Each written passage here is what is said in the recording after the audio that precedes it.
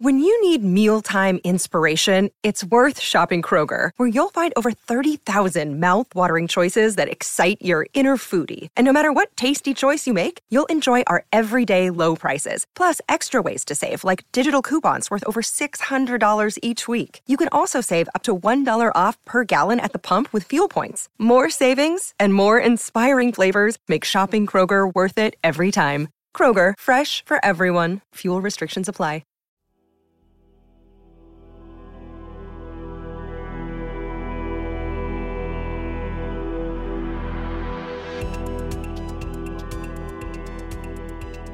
I'm Mike Brown, author, nerd, and host of the Dark Poutine podcast. Join me and Morgan Knudsen, author, paranormal researcher, and host of the TV shows Paranormal 911 and Haunted Hospitals, as we take you on a journey for the curious about the unseen, the mysterious, and the incredible things happening in the world about us. Welcome to Supernatural Circumstances. Looking back on my life, my all-time favorite people have always been storytellers. And funnily enough, everyone has a story to tell, so I guess I just like people. I love to listen to folks share their experiences, even from events in which I was involved. Perspectives are always different from person to person, and you can learn a lot about someone just by listening to them tell a tale of even the most mundane things. Yes, I'm one of those weirdos who find the dreams of others fascinating. In this episode, Morgan talks about the importance of the storyteller in tales of the paranormal. And later on, in the interview portion of the show, you'll hear from a well-known storyteller when you hear our conversation with documentary filmmaker Seth Breedlove. Hailing from Ohio, Seth's interest in cryptids, folklore, and other stories of the unexplained led him to found the production company Small Town Monsters in 2015, through which he has written, produced, edited, and directed a variety of short and feature films. He's covered a ton of the biggies, from The Beast of Bray Road, The Boggy Creek Monster, The Mothman of Point Pleasant, American Werewolves, and most recently, Bloodlines, The Jersey Devil Curse. You can find Seth Breedlove's films on different streaming platforms and can learn more at smalltownmonsters.com. Now, here's Morgan. The arts have always had a foundation of storytelling. Whether it be film, television, books, painting, dance, or theater, or simply a tale by the fireside, humans have been gifted with the ability to capture one another's imagination through expression. It is a rather new thing for humanity to begin to extend this art to true stories of the paranormal, and this can run us into trouble or become a mode of truthful expression. We have the ability to enhance, elaborate, examine, and even lie about stories, depending on the outcome the producer wishes to have. It takes a unique individual to be able to hear human stories and then retell them in a way that allows the audience to examine the content. This is something we rarely even do for ourselves. In my book, The Gift of Instinct, I give prime examples of how stories can become more than they were ever intended to be. The Dybbuk Box, Slender Man, and even stories with an underlying course of truth, like The Jersey Devil and Mother Leeds. And yet, in many cases, these folkloric stories can be examined to discover a truthful reality. And without the storyteller, these stories are forgotten and lost to our busy and sometimes controversial history. This is perhaps the very importance of the storyteller themselves. They are the preservers of time past and the keepers of the stories of ages. How we tell a story can say much about a person and less about the subject, and nowhere do we see that more than in the case of the paranormal and reporting in general. How someone decides to tell a story has the ability to allow the audience to draw their own conclusions and encourage critical thinking, or to shut down discussion with rhetoric and criticism. It can spark wonder and imagination, or it can frighten us to never inquire into a subject again. The importance of the storyteller, especially in regards to the paranormal and folklore, is absolutely crucial. It becomes a glimpse into the mindset of the time or era and an understanding from which a storyline or line of thinking began. In order to get to the truth of any matter, one has to be able to think. Without thinking, we lose the ability to get to the bottom of a story. A storyteller of the paranormal has a very unique position. They get to guide the viewer through a range of emotions, thought, and sometimes facts to seek a conclusion, whether it be their own or the storyteller's. This doesn't mean a person will reach the conclusion the storyteller intends, and in the case of Slender Man, that was such an example. Eric Knudsen writes a horror story for an online magazine, and not long after, 2 young girls attempt the murder of their third friend in Wisconsin, stabbing her multiple times and leaving her for dead. This is where the role of the listener becomes crucial. The ability to not only listen and receive stories, but also to tell our own. What dialogue are we telling ourselves on a daily basis? Each one of us is a storyteller, and how we tell our own story, especially when we have a paranormal encounter, will determine how we progress with the world afterwards. We rely on both the story keepers of the world and our own ability to shape our narrative, to refine how we see our reality around us. The story keepers must never be taken for granted, because it is the crucial process of retelling, no matter what the format, which allows us as humans to hold on to tales that offer us clues into our future. They aren't simply a representation of outdated ideas or silly stories, but rather information that we may otherwise forget, which allows us a fuller understanding of where we are going.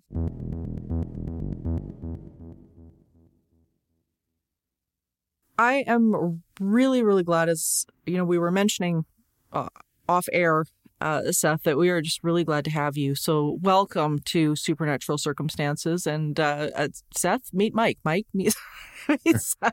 Hey, Seth, welcome. Yeah. Thanks for having me. Oh, it's our pleasure, and actually, just about 2 days ago, I got done with your latest documentary, Bloodlines, about the Jersey Devil, and you again did a stellar job. So congratulations on that. Cool, thank you. Did I send you guys a link? I should have done that if I did not. I am always happy to support the artist, so okay. Don't feel bad. Yeah. No, it was great, and you have this knack for storytelling and being able to convey the facts within something that's really entertaining, and it was just really, really, really good. And we did a number of what was it, almost a year ago, Mike, that we did the Jersey Devil. Mm-hmm. Yeah, it's been quite some time. It's been quite some time, yeah. But it was, yeah, as I say, just fantastic. And but I wanted to get into this a little bit with you about what you do with Small Town Monsters, because I think what you're bringing to the table with this documentaries that you do is just phenomenal. And but you didn't start there. You started as a filmmaker in Ohio. What was your initial want to tell story through film? Where did that start for you? Oh, wow, you're starting off on my kind of foot. Right. Excellent. Yeah, no. Well, I mean, actually, like I did start with STM. I mean, technically, before this, I was like a medical biller, and before that, I tiled floors, and before that, I repossessed homes, and I did some FedEx ground delivery driving, and so I'm not a filmmaker certainly not by education. I had no formal education in filmmaking. But my mom, I guess, is the reason I'm into film. We were raised on like the Marx Brothers and Ray Harryhausen movies. Yeah. Yeah. So like I grew up into my mom was like an OG geek, in the like the 50s and 60s, before that was a thing.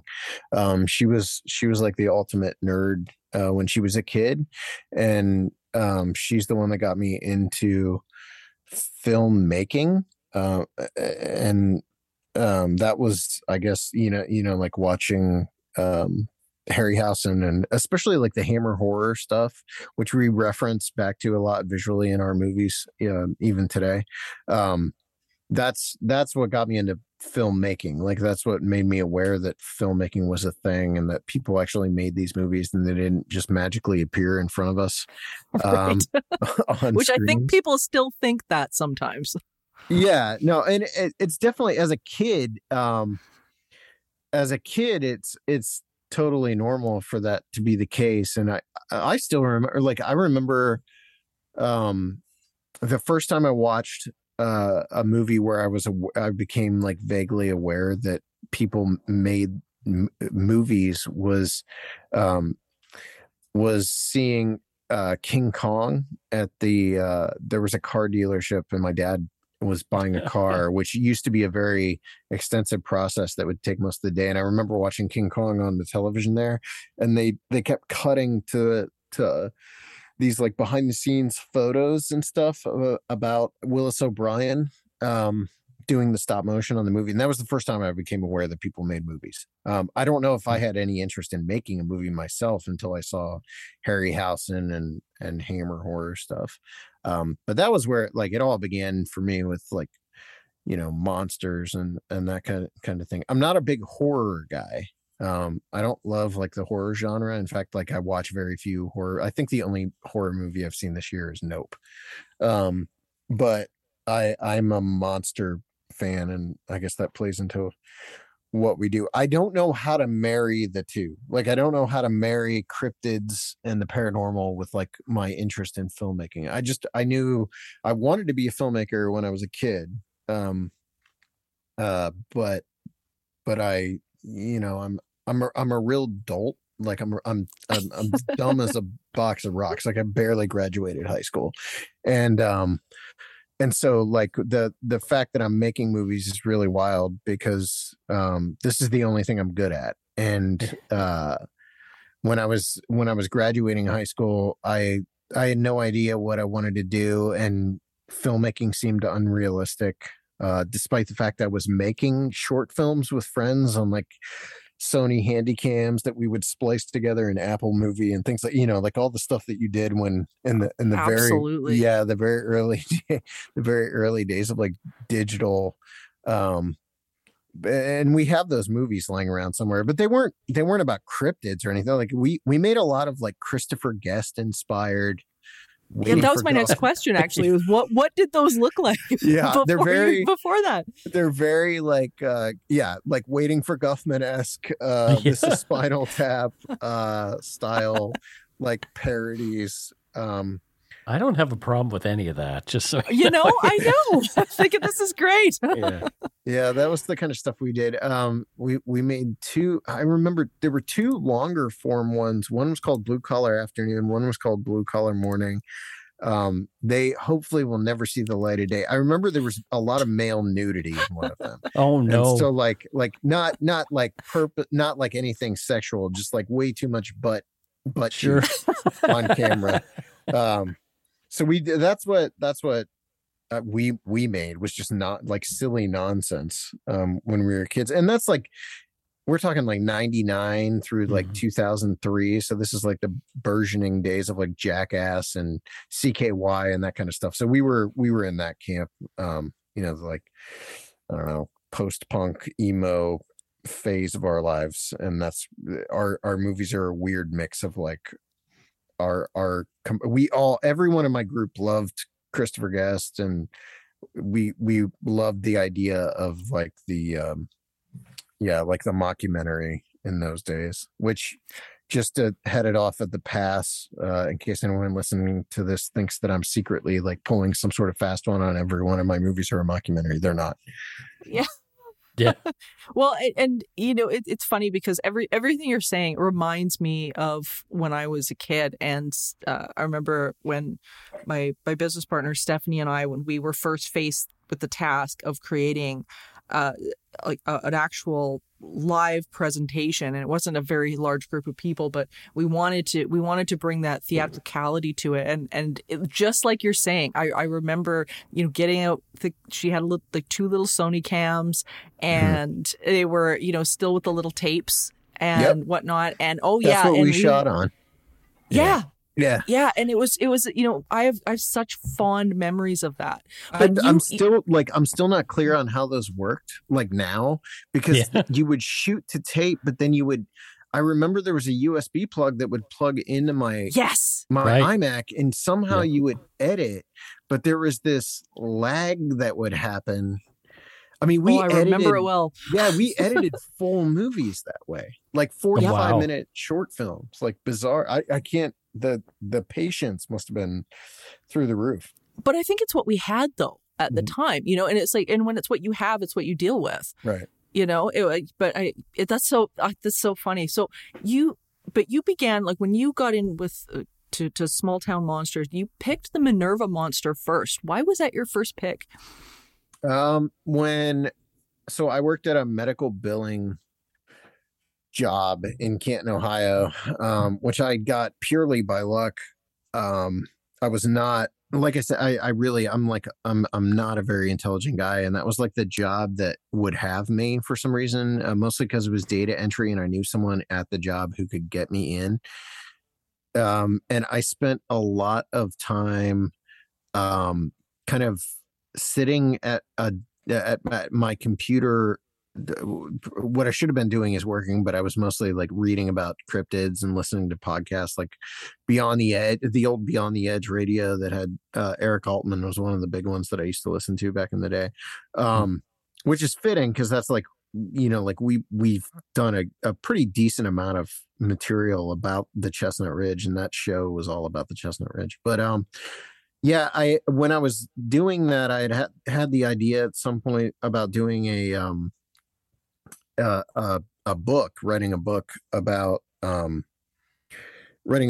cryptids and their impact on rural communities, because I can write, or I could write. I don't think I can anymore, but I used to be a fairly good writer. It was like the only thing I was decent at other than now filmmaking. But back then I was a writer, and I ended up getting a bunch of freelance gigs with like local newspapers. And I used to do like a front page column for a local newspaper that was about like small business that was called Slice of Life. And then I would write film reviews and things like that. And somewhere in there, I became familiar with the Minerva Monster case. Now, I was familiar with the Minerva Monster as a local legend all the way back to my earliest memories, because I grew up in a town called Bolivar, which is only like 20 minutes down the road. I mean, as the crow flies, it's probably like 8 miles away from Minerva.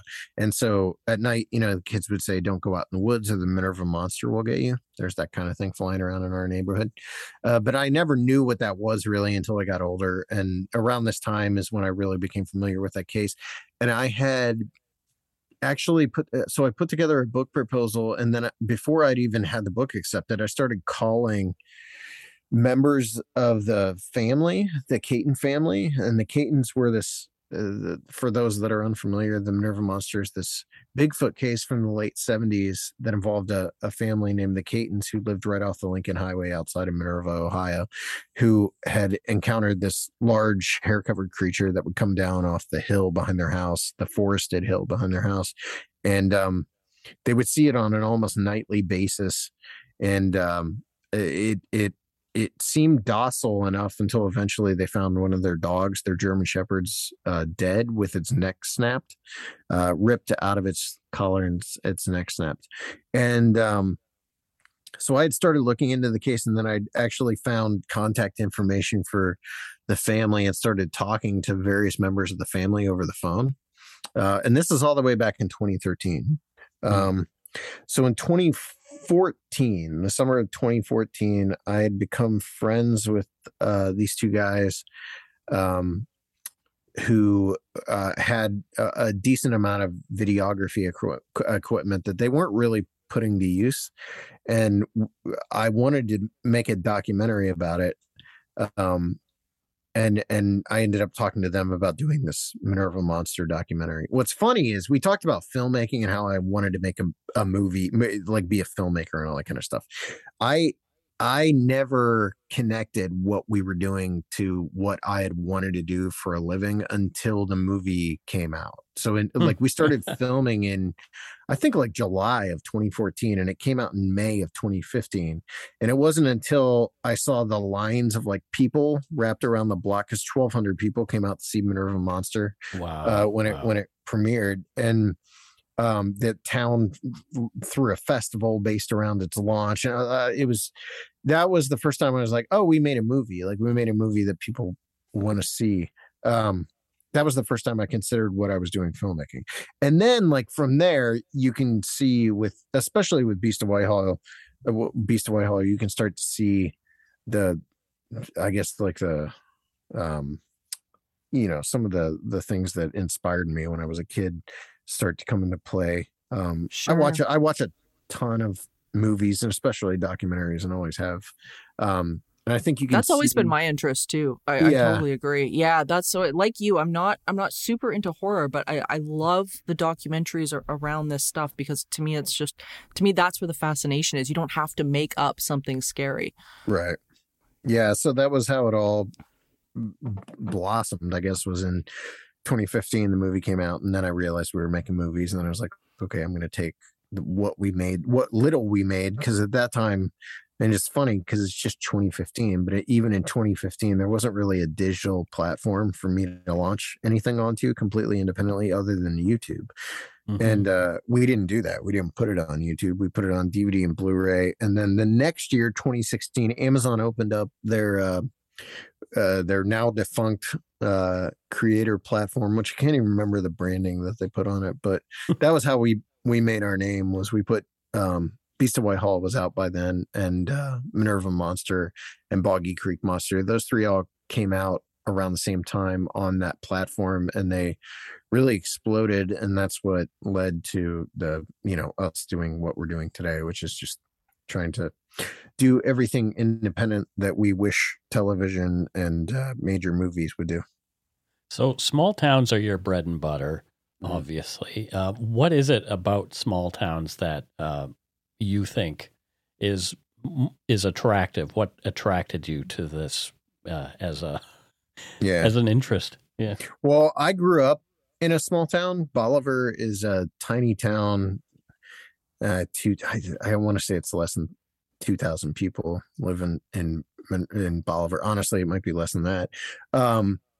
So I grew up in a small town, but it's probably from staring out the window of my parents' van while we traveled through small towns around the U.S. when I was a kid, because my parents owned a bookstore, and we did book shows on the weekend from March every year through November. We were on the road doing book shows and setting up at historical book seminars around the country, and we spent a ton of time in small towns. So I think that's where my love for like Mayberry on like Andy Griffith, like that kind of thing. I was fascinated by that. But I did notice when I was first getting into this that the cases that really were attractive to me, they weren't centered around like Houston or Chicago. It was centered around some small town in the middle of nowhere, in Missouri or something. And I was interested in how that case or that monster story or whatever would impact those communities. But yeah, the fact is I grew up in the sticks, and I'm a country boy, despite the fact that I'm not a country boy. Like, I don't listen to country music or drive a pickup truck, but like I'm much more comfortable in the middle of nowhere. I get that. And small towns, like I'm here in Edmonton, Alberta, and I mean, Alberta is the explosion of small towns everywhere. And it's interesting because over the years of investigating and visiting some of these places, that people in small towns, I find it's either been 50-50. Either people really want to talk or they do not want to talk. Have you found that too? Yes, 100%. Yeah, they're either all in or they want you to go die. Yeah, I Sounds mean, right. that's a really accurate way of putting it, the way you put it. So I've lucked out in the last year or 2 years, I guess, now that Heather's been with us, but Heather does my quote unquote research for STM now. But for the first like 5 years of the company, I did all those phone calls and asking people if they would do interviews. And that's the most common thing you run into is people are either all about it or they're hanging up on you or trying to figure out what you're wanting to get from them. But I think, like it makes sense. You're talking to people in rural communities a lot of the time who are concerned that they're going to be like the laughing stock in a very small community where everyone knows everyone. And some people don't care and some people care very much. And so that's a really common thing that we run into. I mean, it's when you go on an actual shoot, that's when all the chips are on the table, because like we've had communities where we were threatened with jail time for filming anywhere near certain locations. And then we've been in other locations, other towns where, all the doors are open to us and we can do anything we want. And we're treated like local celebrities or something. And honestly, I don't have a preference. I don't care. I can work either way. One thing I'm somewhat decent at is not convincing people sounds like the wrong, like I'm trying to pull one over on someone, but right. I'm good at talking to people and putting them at ease. That's like the one thing I'm somewhat good at. I mean, that's why we are where we are, honestly, because Minerva wouldn't have happened if I hadn't managed to get the people involved that we did get involved. And I was able to do that because I grew up from their part of the state. And, I was relatively convincing in that they thought I knew what I was doing, even though I had no idea what I was doing then. And I still have no idea what I'm doing today. Yeah. It's funny though that you mentioned that with some of the people. We had a small town here that a friend of mine and I investigated for a while, and I remember we were going door to door. It was very rural Alberta, farms and things like that. And I remember this one incident where we actually went to the house of the local historian, and she was really excited that we were interested in the local history, and she thought that was great. And she, said, come on in. And so we're standing there talking to her, and she was like, well, which town is it that you're interested in? And we told her, and it like her face changed as we were talking with her. And she said, we can't talk about that. I don't want to talk about that. And if you knock on any doors that ask questions about that, you're likely to get shot. Mm-hmm. And it was the craziest thing. And we just kind of backed out of her house. Mm-hmm. It was like, and we kept investigating the case and whatnot, but it was shocking just how much weight and gravity this stuff has in these small areas. Do you find that there's occasionally a sort of a darker history to a lot of places that people don't want to talk about, and it's until you start digging that you start to figure out what it is?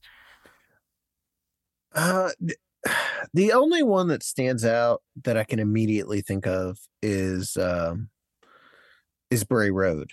Right. Other than that, I've had that almost exact same interaction with a historian, actually. Really? Yeah, especially I feel a little less lonely. Yeah, especially like historical society people, like they don't want you there. Not they, like I don't want to talk that way because we've had the opposite happen, but a lot of them don't want to. They want their town to be the focus of your interest, or their county or whatever to be the focus of your interest, but they don't want it to be the weird side of that, because they feel like they're going to get painted as this is the place where Bigfoot's seen, or this is the place where ghosts are seen, or whatever. But I've definitely run into that exact thing multiple times. The only time where I've run into what I think is maybe a dark underbelly to something is, and I don't even know if I should say this out loud, but like Bray Road is the thing. Like there were things, and like Chad and those guys like from up in that area, like they've probably told you way more than I could, but there's definitely something off about Elkhorn, Wisconsin. There's something off to me about Wisconsin in general.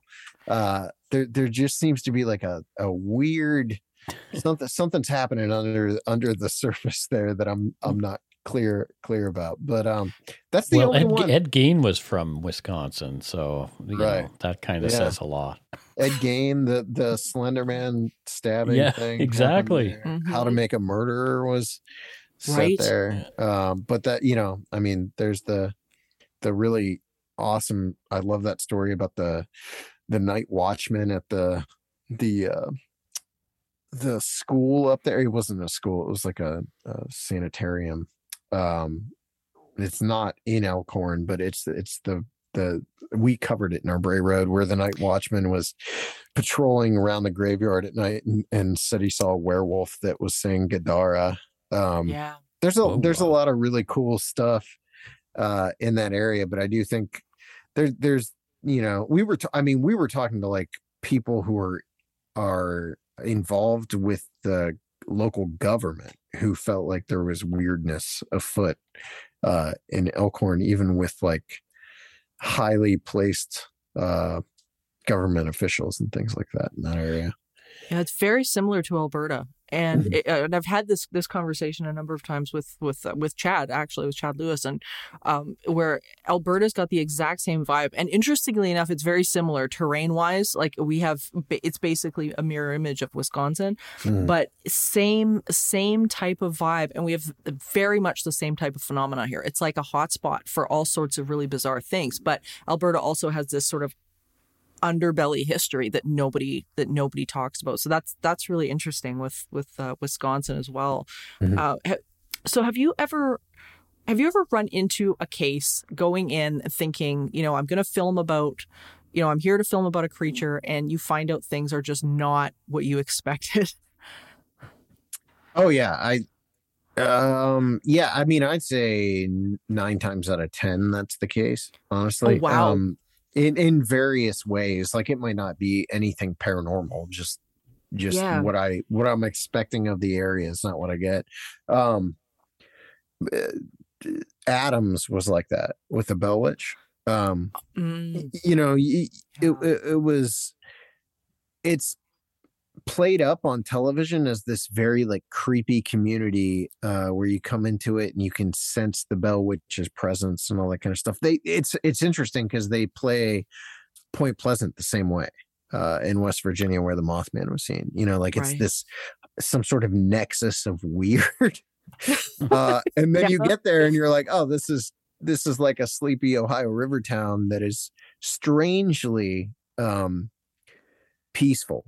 Like this very serene place where I go. I mean, I almost moved to Point Pleasant at one point, but many places we run into things not being as they appear. Mostly because I think so many of these locations, our perception of them are predicated on years of like either television documentaries or paranormal authors or whatever the case may be. And so you go into a place maybe expecting something that isn't actually there. Like you expect something that isn't there. Do you think that adds to community mistrust with people who are interested? All these people have been there before, and maybe they've been portrayed in ways that they don't quite like. Well, yeah, definitely. If it's television, if you're dealing with television, I mean, honestly, at this point, I'm to the place where if something's been covered by TV, I'm really, I'm really hesitant to get into it. Like with the Adams, we were coming in 2-3 years after Ghost. What is it? Ghost. I don't watch a lot of ghost shows, but Ghost Adventures had been there, and whatever had happened with them, they had really left a bad taste in people's mouth. And that doesn't surprise me somehow. Yeah, and people were not thrilled that we were there. Thankfully, we had Tim Henson on our side. Tim is the local historian in Adams, and he got us into anywhere we needed to go, and he vouched for us multiple times.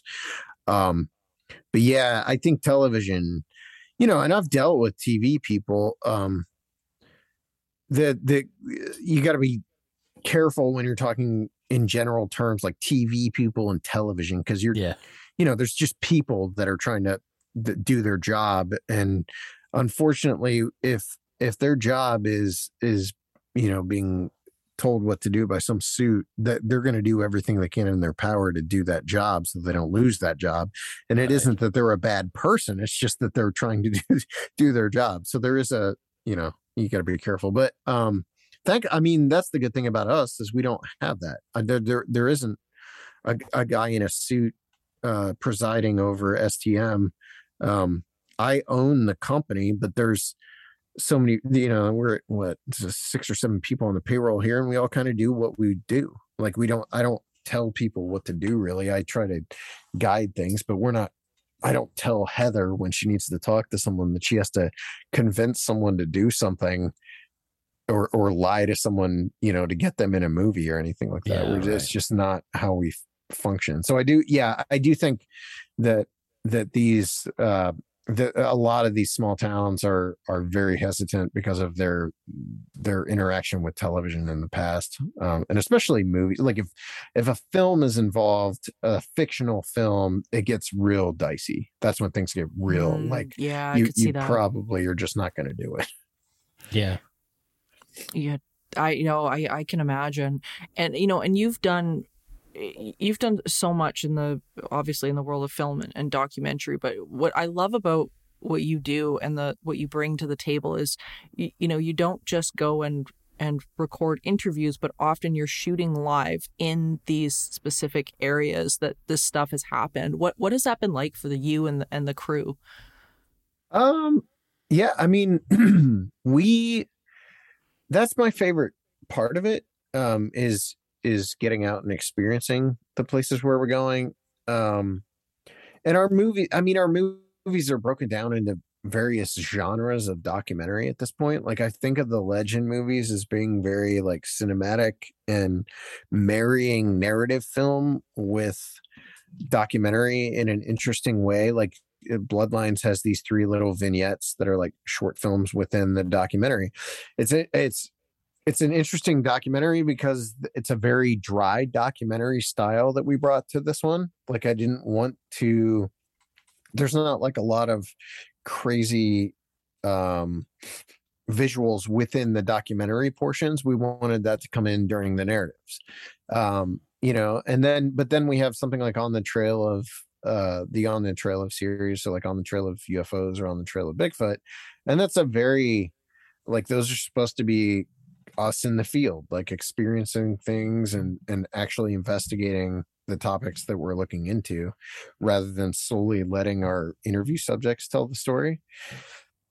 And then there's stuff like American Werewolves, which is entirely predicated on witness interviews. And so for me, it all depends on the type of project we're working on. Like Mothman Legacy, I've been to Point Pleasant numerous times.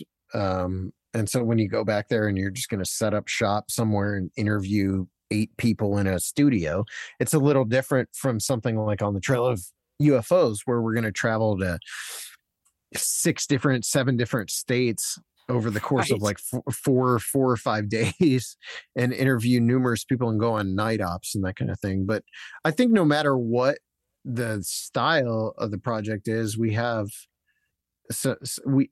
always learn more about where we are and come to if not love where we are, then at least respect it in a way. And we never experience, like, just being flat out on, we never experience anything. Like I get asked all the time, like, what's the most interesting thing that happened to you while you were in the field? And it's always like, Right. well, Yeah. I mean, I can pull from like the 2 experiences that I've had in the field Yeah. over the course of like 7 years and 20 plus movies. But I don't have spooky stories of our own because it never happens. We're there to film a project. I mean, occasionally when you're doing, On the Trail of Bigfoot's a little different. Because a lot of the time we're going into places where it's supposedly an active area. So you might experience something, but for the most part, like everyone was convinced I was going to come back like demon possessed from Adams. And I'm like, I mean, I experienced nothing. I mean, I was told I would be in that cabin and we'd see levitating furniture and all sorts. And like, I was in there for 4 days. I filmed interviews. I sat in the attic by myself. Like I haven't experienced anything. We filmed 7 or 8 episodes of a series called On the Trail of Hauntings that no one's thankfully ever seen, where it was mostly us just like going into haunted locations and then nothing happens. like that we just didn't. I haven't experienced a lot when we're out in the field. Now I've on and off, I've experienced things. The most I've experienced was here in Ohio, in Minerva, when I was making a series called The Bigfoot Project.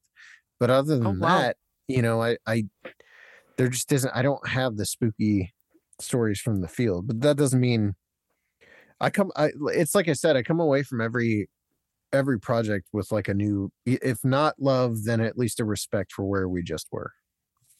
Yeah, no, I totally get that. It's funny too, because I think that's the stereotype that most people have about things that are paranormal or cryptozoological or something like that this stuff just happens all the time, and it just simply doesn't. And that's the one thing I know for myself, which drives me a little crazy about some of the ghost hunting shows and things like this, is that, like you were saying, you've got somebody up above that's going, something better happen in every single episode. Right. And if it doesn't, then people are bored. And that's just simply not the way this phenomenon works. It doesn't work on your time slot or your agenda or anything like that. This is a natural phenomenon that's going to happen when it happens. Yeah. My mom, she is a registered nurse of 30 years. And of course I do the show Haunted Hospitals. And, she was literally nursing in some of the busiest hospitals for 30 years and whatnot, never experienced a thing, and so it's just the way this stuff works. Mm-hmm. Yeah. When it comes to the ghost stuff, it's not my area of I'm interested in the legend side of it, like what originates a lot of these stories. But as far as like ghosts, it's never been one of my areas of interest. But when we were making On the Trail of Hauntings, I mean, we were going to places that are supposedly like, if you go in there, you're done. Like you're gonna see. Like I was told multiple times that, man, when we did Mansfield Reformatory, you're sunk. Like if you're a skeptic, you're coming out like 100% believer. And I would go in, and we would have. I mean, it was almost like the ghosts heard what was said and just decided they were turning it off for that day, because I mean, we'd have nothing happen. The only thing during that series that I had happen was in a tiny little like unknown location in West Virginia, in Sutton, West Virginia, where the Flatwoods Monster Museum is. We were making an episode in a house, and someone had one of those like a spirit box or whatever, the like, oh boy, it shifts through channels or something, like whatever I don't know what that stuff does, but the spirit box kept saying my name, which kind of freaked me out. But other than that, I've never experienced, I've never seen anything. I've never experienced like ghostly activity for myself. Now, when I was a kid, my parents owned a very historical building in downtown Bolivar, and we all saw and experienced stuff in that building. But when I was actually looking for anything, nothing ever happened. Well, and usually that seems to be the case. I mean, I think once we're looking for something, we're conscious of the fact that something's not there. And usually what what people have found is that usually these experiences tend to happen when we're not looking for it, when our minds are wandering or we're doing something kind of mundane and we're kind of in that state of allowing. But as soon as you start looking, and Mike, we've talked about this before, is as soon as you start looking, then you're aware of the absence of it. And that seems to be what you get, is the absence of it. It's interesting. So you mentioned American Werewolves. It hands down one of my favorite documentaries you've done. I don't know how many times I've seen it. Yeah, it was absolutely fantastic. And Thank you. And you guys went down to the Land Between the Lakes, which is probably one of the most unique cases of dogman, I think, that has been documented. And you hit exactly what we were talking about, which is that people there seem to be really, really divided. How do you handle that when you get into that kind of a situation? I mean, in that case, that's one of those movies where Heather handled a lot of this type stuff. Yeah, I mean, like, just to be frank, I mean, like, that's her job now, is to kind of take care of that for me. But like, Land Between the Lakes is interesting because the people directly from Land Between the Lakes, I don't even think a lot of them understand or realize that there's a connection to the weird in the area. But that is a place where if I had gone to Land Between the Lakes without ever hearing of it in conjunction with like Dogman or Bigfoot or any of it, I still would have been creeped out. Like there's just something off when you're there. And I have my friend Joe Doyle and his wife Jessie, like, they go in there and they do investigations for their Hellbent Holler series, and those are the type of people who understand that stuff more than I do. Like, I'm not in that case, especially, I was not in the woods at night like looking for Dogman or anything. I was solely interviewing witnesses. Right. But if I that's not a place I would feel super comfortable just like packing in a tent and going into the woods for a few nights there. It's just, there's something off about the whole thing. And there's such a history, especially the Land Between the Lakes. There's such a history there that something's gone on there. Like, especially when it comes to Dogman, I don't know what I think of the phenomenon. I have inklings that it's a supernatural phenomenon, not a natural thing. But there's a history of Bigfoot sightings there too. When you get in there, you're like, oh yeah, like I could see that. Like there's water, there's a lot of uninhabited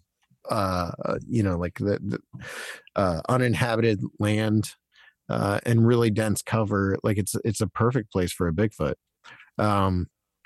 But that had nothing to do with the vibe there. It's just a weird, I mean, maybe it was the fact that we were there when it happened to be like super cloudy and raining and just creepy in general, but it's a strange place. Yeah, there's areas up here that are very similar, and I know exactly that vibe that you're talking about, where you never quite feel alone. There's something else that's going on. You can't quite put your finger on it. Mike is actually going to be up in Edmonton here this coming weekend, and you'll get to experience that, Mike, when you get here. It's really strange, and it's like you say, it's nothing that you can put your finger on. It's not like, okay, I know there's wildlife or something like that. It's a completely different energy. It's so strange. So it's interesting that Land Between the Lakes had that as well. Yeah, it's an odd place. I can't, honestly, other than that and certain areas on the Chestnut Ridge and then like Bray Road, like Elkhorn area, I haven't experienced that. It's interesting that all the places that I've gone to that have that vibe are connected to the Dogman phenomenon. Mm-hmm. Yeah. Because if I think of the places we've gone that had that vibe, they're all that. It's like deep woods, Louisiana, where we did the Rougarou movie, or the Chestnut Ridge actually has a long history of werewolf or Dogman sightings, and then Land Between the Lakes. Those are some weird spots. It's one of the one of the subjects I think that fascinates me so much, and we've got the audience knows, we've got a dog man that lives very close to where I am as well. And it's, like I just find it completely fascinating. So when you get when you get into a town like this and you've done the filming, you've done the movie comes out, what type of feedback do you get from these places? Or do you get any at all? Do they just try to ignore it, or do they actually comment? I think early on it was much more obvious, because early on when STM was, especially like Minerva and Beast of Whitehall and Boggy, they all had a very set, and even Mothman and Point Pleasant, they all had a very set pattern for release. So we'd put the movie out and then we'd do some sort of premiere or festival directly in the area, and you would have direct feedback from locals. With Invasion on Chestnut Ridge, that changed, and then it never has really fully switched back. Like, we don't really, I'm trying to think if I'm talking out of pocket here. We just don't do the level of like local press or local involvement that we used to in the earliest days of STM. And that's more about the fact that we're doing so many projects, because we, like we're making 4 or 5 movies a year, and then all the YouTube stuff. So you just don't have time really anymore to go back to a community and do a big premiere. I don't know. As I'm saying this, I'm trying to think that I don't know that we've done like a premiere in a community where we made a movie since Mothman and Point Pleasant. Like it just, like, in a way, I guess it's a shame, but I do know that a lot of times, especially with something like Bray Road, the community doesn't want anything to do with the movie to begin with. And so when you're putting the movie out, they don't really care to like host a premiere or have you bring in a premiere. And so I don't think we get as much interaction with the community after the fact. Now, I keep bringing up Bell Witch, but I do know I became friends with Tim Henson, the local historian in Adams, when we were making Bell Witch, and I've actually made trips back there to hang out with him.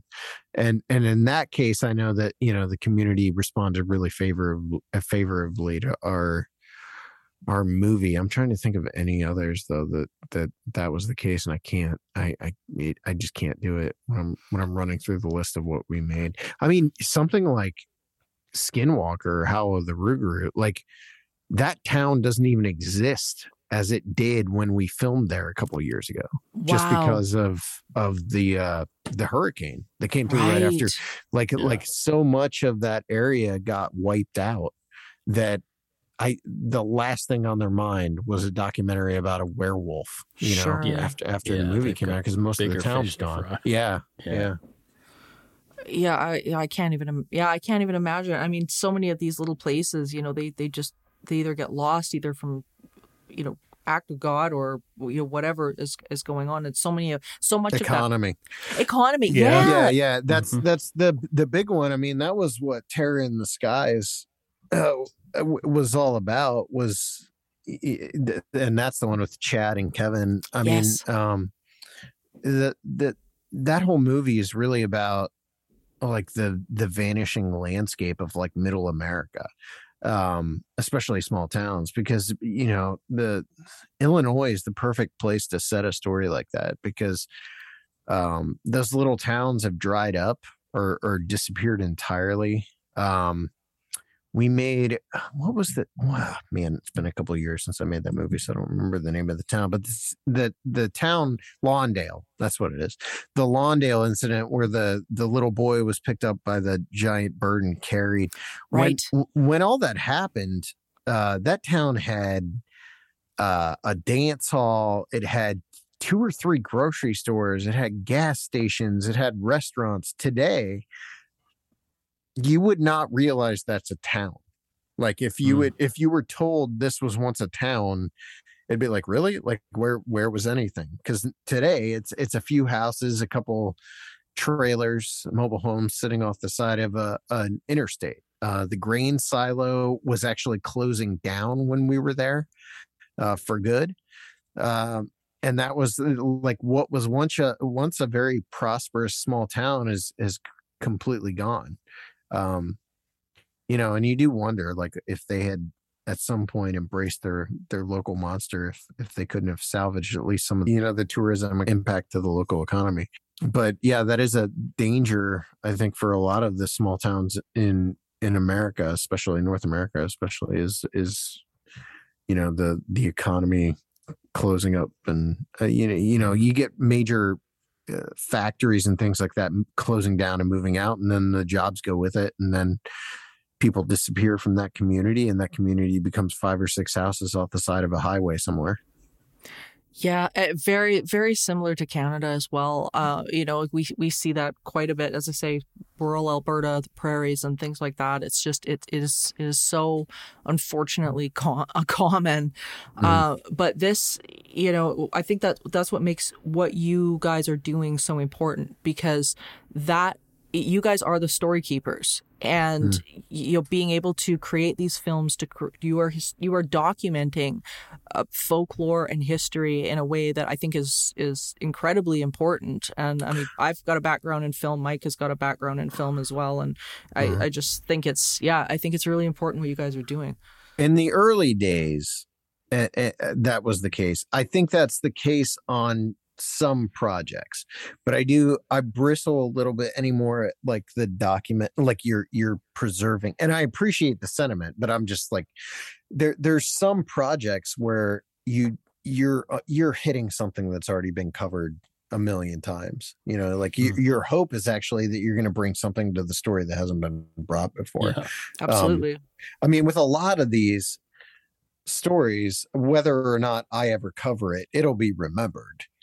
But there are special ones in there. I think Momo was really special just because I feel like Momo is one where it was kind of like off the radar. Like it had kind of drifted away, and we brought it back, and today they have a festival, and I don't think a month goes by where I don't get some sort of Google News alert that like a local TV station in Illinois or Missouri did a story about Momo. And the same is true with like Minerva Monster. But I can't, like whether or not I ever made the Mark of the Bell Witch is a defining aspect of Tennessee, and I have no impact on that. The only thing I can hope to do with that kind of story is like bring our own take on it. Jersey Devil is a perfect example, actually, because it's going to stand the test of time whether or not Small Town Monsters ever does anything. But if we can bring some semblance of reality to that story, maybe that'll help play a role in the ongoing history of the legend. Yeah, absolutely. Well, I can't thank you enough for being here and taking the time, because I know you guys are so crazy making the next film and doing what you do. And Bloodlines, Curse of the Jersey Devil, tell people where they can download that and find that, because it's amazing. Oh, thanks. Yeah, it's on Amazon and iTunes and Vudu, and I forget where else. And our distributor has been rough this year, so it wouldn't surprise me if they just toss it up on Tubi like next week or something. So you might want to look, if you don't feel like paying for it, like you probably wait a week, because they did that with American Werewolves. But yeah, I mean, like, it's available everywhere. DVDs and Blu-rays are available at smalltownmonsters.com, and just in general, if you're interested in what we're doing, smalltownmonsters.com is the place to go. Absolutely. Great stuff. Thank you so much, Seth. We so appreciate you. Yeah, thanks for having me. Thanks, Seth. Here's Morgan for this episode's segment of Spiritual Healthcare. In this episode's edition of Spiritual Healthcare, the segment of the show where you get to be the creator and designer of your paranormal and spiritual experience, we're going to tell you about a process called Tune into Your Smile process. Sometimes, when things seem overwhelming, the best thing we can do for ourselves is have a preset routine to turn to when we have trouble finding our center. Whether it be because we have experienced an emotional incident, are feeling overwhelmed because we have too much to do, or are simply feeling a bit off, it can be helpful to have a series of steps already in place so we can find our center again. Add this process to your daily practice and see if you begin to feel a shift. Step 1, shake it off. Literally, shake it off. Shaking activates the parasympathetic nervous system, so get up and physically shake your body. Shed the energy. Step 2, breathe deeply. Breathing is exercising source energy. It's flowing through your body. When we aren't breathing correctly, we stifle our inner connection. Step 3, visualize yourself smiling from the inside out. Now, this might seem a little strange, but close your eyes and feel the sensation of a smile throughout your body. You'll be amazed that you will actually begin to feel a distinct shift. Relax into it. Smiling has a vibration. It isn't just an action and a facial expression. When we smile, it changes our brain. And when we continue with the action, even when we don't feel like it, it begins to shift our brain into a different emotional state. As it turns out, fake it till you make it actually might have some merit. Remember, you need nothing to be happy, but you need something to be sad. Remember, at the end of seeking, all is consciousness. Stay in peace, everyone. Thank you for listening to this episode of Supernatural Circumstances, a co-production of Entity Seeker Paranormal Research and Teachings and Good Egg Studios. This podcast is part of the Curious Cast podcast network. Theme music by Corey Johnson of Catalyst Records in Edmonton, Alberta. You can find out more about Morgan Knudsen at entityseeker.ca and more about me and listen to my other show at darkpoutine.com. Feel free to email the show at supernaturalcircumstances@gmail.com. Good night for now.